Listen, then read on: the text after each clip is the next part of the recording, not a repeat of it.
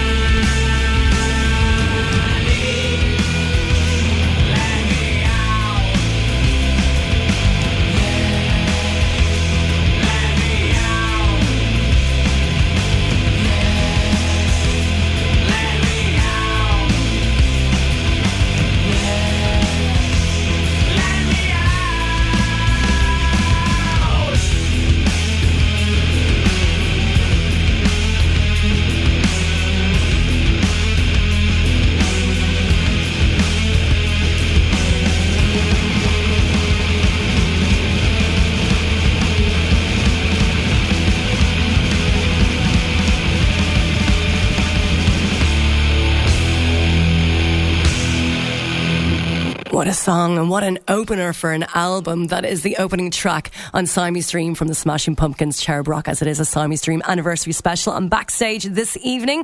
Now you're about to hear from Billy Corgan, frontman of the Smashing Pumpkins.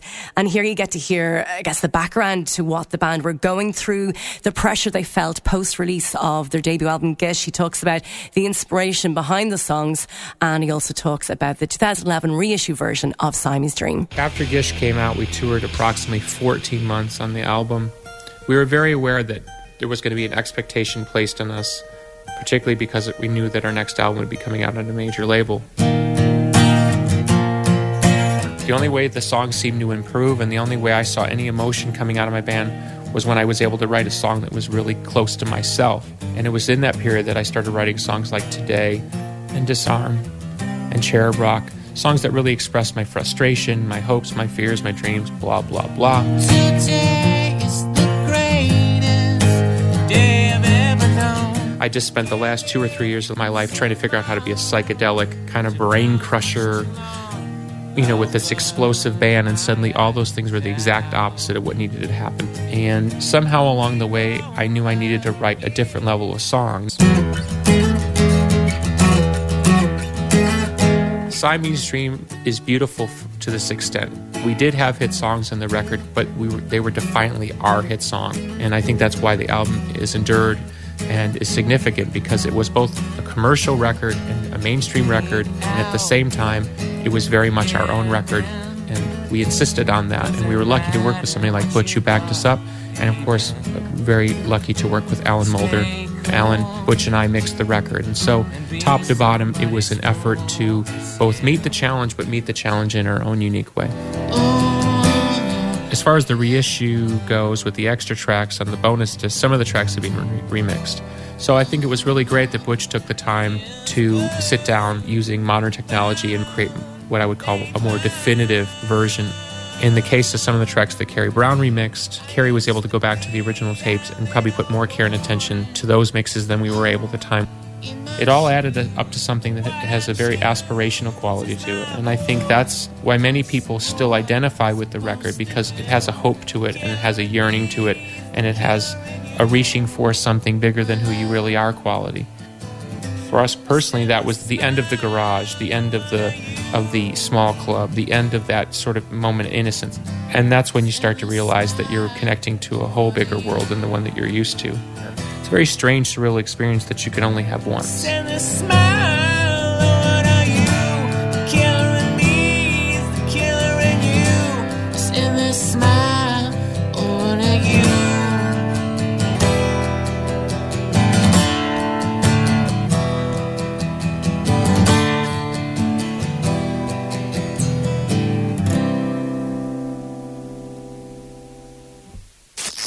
Backstage on Radio Nova. And you'll be hearing more from Billy Corgan a little bit later on in the show. You'll also be hearing from Tanya, Sweeney, journalist with the Irish Times and the Irish Independent, and why the album Siamese Dream connected with her. You'll also be hearing the beautiful tracks Luna and Disarm very shortly, but now you're going to be hearing from Butch Vig, the legendary American musician and record producer. He's a drummer and co-producer of Garbage, and a super producer who has worked his magic on albums from Sonic Youth, Foo Fighters, L7, Green Day, and of course with Nirvana on Nevermind. In 2012, Enemy ranked Butch Vig at number 9 in their top 50 greatest producers ever list. And when I spoke to him recently, I asked him, when looking back on the incredible and pivotal albums he's worked on, what was the album that he was most proud of? And he replied with Siamese Dream from the Smashing Pumpkins. Also, he offered the fact that the track Disarm was the golden moment from those recording sessions. Every record is like a child in some way. Yeah. They all have their unique identity, and obviously the artists I work with all have a really strong and also unique identity. I am really proud of Siamese Dream. That was a really tough record to make. The song on there that still sort of pushes my,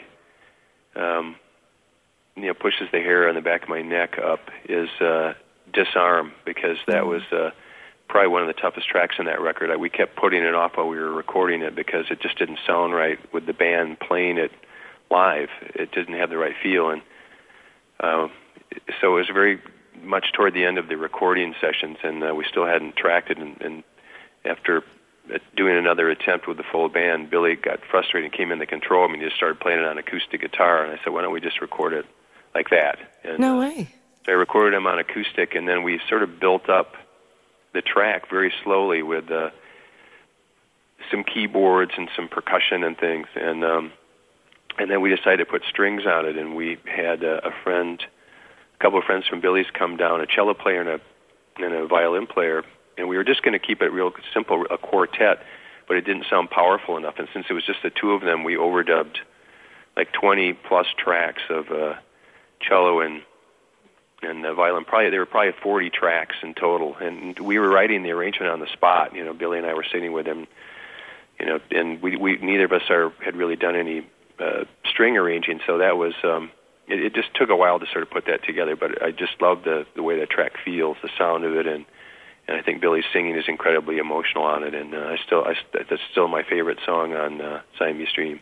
Yeah, wow, what a great story. I didn't realise that. So it would have been electric initially before he went for the acoustic? Yeah, like most of their songs that we'd set up in the big room, they would track them live. And so Jimmy was playing a drum kit, and Darcy had her big bass rig on. They were trying to figure out how to, I was too. We're trying to figure out how to make the song sound right, and that's the only way we knew it was with the full band sort of rocking it, and then it just didn't work, and finally we just, like I said, we just stripped it all down and started with an acoustic guitar, and then built it all up from there, and it sounded perfect. Yeah, it's a stunning nugget of a perfect song. It really is absolutely stunning. And what did Smashing Pumpkins do for fun when it came to taking time out from recording? They didn't really go out and have much fun. No. We'd be in the studio from noon till 2 a.m. Oh wow! 7 days a week. Jimmy Chamberlain would go out when he wasn't doing drum tracks. He would go out, and he got into a lot of trouble for that, just because he was always carousing and hanging with unsavory characters. Mm-hmm. But Billy and I were just studio rats, and Darcy and James were always hanging around the studio too. So it was that's really all we did. We didn't. All I remember from it when we recorded that in Atlanta was just being in the studio 24/7.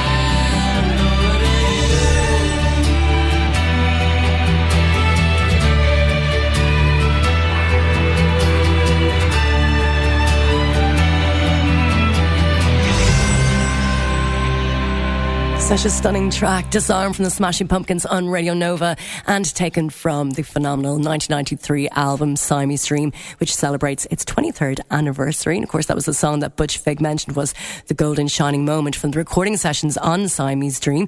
So you'll be hearing from Conor McCaffrey of The Star, and he'll be gushing on why he loved this album. You'll also be hearing more from Billy Corrigan. But now I am joined by Tanya Sweeney, journalist with the Irish Times and the Irish Independent. Tanya, thanks so much for joining me backstage. What was it about this album that connected with you? It's a really funny thing because I had gotten Gish a couple of years previously and heard it for the first time in school, and I went to like a convent, so it really was, especially given the surroundings that I first listened to the album, it was completely mind-blowing, and it was like, it really was a moment where the world changed into colour, from black and white. It was like that moment in The Wizard of Oz. It was just incredible.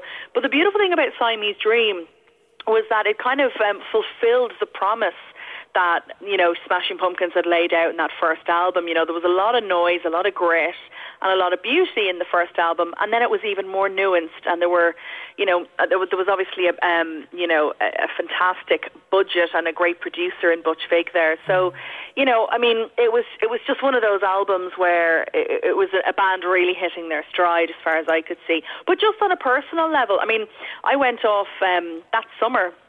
I went away to the south of France on one of those, exchanges that you do with French students, and I felt really alone and isolated, and I didn't speak the language, and I brought this and Dinosaur Junior's Where You Been. I bought them in the airport, and, they were just, especially Siamese Dream, it was just such a fantastic album to lose yourself in at the time, and it kind of had everything. It had the pop, it had the jaunty rock and all that, but it also had these really stunning, Soma. My God, what a song. Unbelievable. I think the first time I ever heard that, it was just like seeing God, it was absolutely amazing, But then it also had, Cherub Rock and Disarm, and I think, this was the album really that brought them into the mainstream, or at least into sort of, college rock, into centre stage, really, Yeah, I can totally relate to that whole, being a teenager and connecting with something like that. It's a really great way of you putting it. It's saying suddenly it went from black and white turning to colour.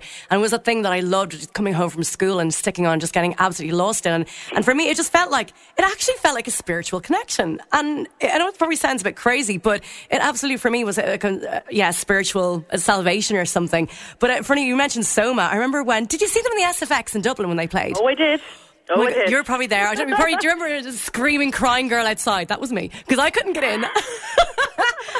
They were playing 2 nights in a row. I went the first night, and I was trying to get a ticket for that night, couldn't get in, and people were offering tickets for the next night, and I thought, no, I'm going to get in tonight. Yeah. Egypt. Should have just gotten the ticket and went, Daddy, I definitely have it. So I go off. You don't know when you're a kid either, do you? I know. It's one of those things that you think it'll all work out and definitely plans and all that. But exactly. No, they were fantastic. I think Ash actually were the support, if memory serves. Man, and, oh my God, they were. Screaming. Pardon? They were. I forgot that they were. Yeah, that's right. Yeah, and I kept screaming because I am, I was a hipster even back then. I was like, "Hey, Rhinoceros from Gish," and I just wasn't going to be sad. They didn't play it in the end, so I was a little bit peeved. But the funny thing was, I was in Seattle in March, and I saw Smashing Pumpkins in Seattle, and it was a really interesting experience. Obviously, it's 23 years after Siamese Dream, and what they were doing on this North American tour is taking an album every kind of week and giving it a kind of a 21st century rinse, shall we say. But, you saw them in Seattle? I saw them in Seattle, yeah. Wow. It was fantastic. And weirdly enough, I actually stayed in the apartment block that they shot singles at. So it was a real sort of return to those kind of grungy years for me. It was a really fantastic trip, actually. Oh, amazing that must have been. Billy Corgan's now, I think 52, 53, if I'm not mistaken. He had a child about 6 months ago, So, I remember listening to it. It was a seated theatre date. And it was just very sort of dad rock. And Billy busted out a few dad rock moves, and I was like, where is the band? There was none of James Eha's, razored guitars. There was none of that really hefty bass. none of the band, as far as I could make out, were there. There was a lot of other sort of musicians. I think James Iha might have joined the tour a little later on. Because weren't they touring? Weren't himself and Jimmy Chamberlain touring together? Well, Jimmy is now in the Smashing Pumpkins. Darcy, alas, is nowhere to be seen, and James Iha joined the tour later on. Yeah. So, but it was just a very different. There was a few more musicians. I think it might have been about 6 or 7 people on the stage, and but they've taken out that really loud, grungy rock guitar, and they've made it a little more nuanced, And the beautiful thing, and I think this is the point I was going to make, is that the foundation of the songs is still there. Aww. And that's, so it's really stood up, and it just goes to show that, Corgan and James Iha, who were the 2 writers on Siamese Dream, they were obviously, fantastic even back then. It's hard to fathom, how their songwriting partnership produced such amazing music. Going back to SFX, I got in on the second night. I was outside trying to get tickets, couldn't get tickets, and I was crying to the security guards like, here's all my babysitting money, let me in. And eventually they took pity on me as I was bawling outside. And I got off the front and I was like, Soma! Play Soma!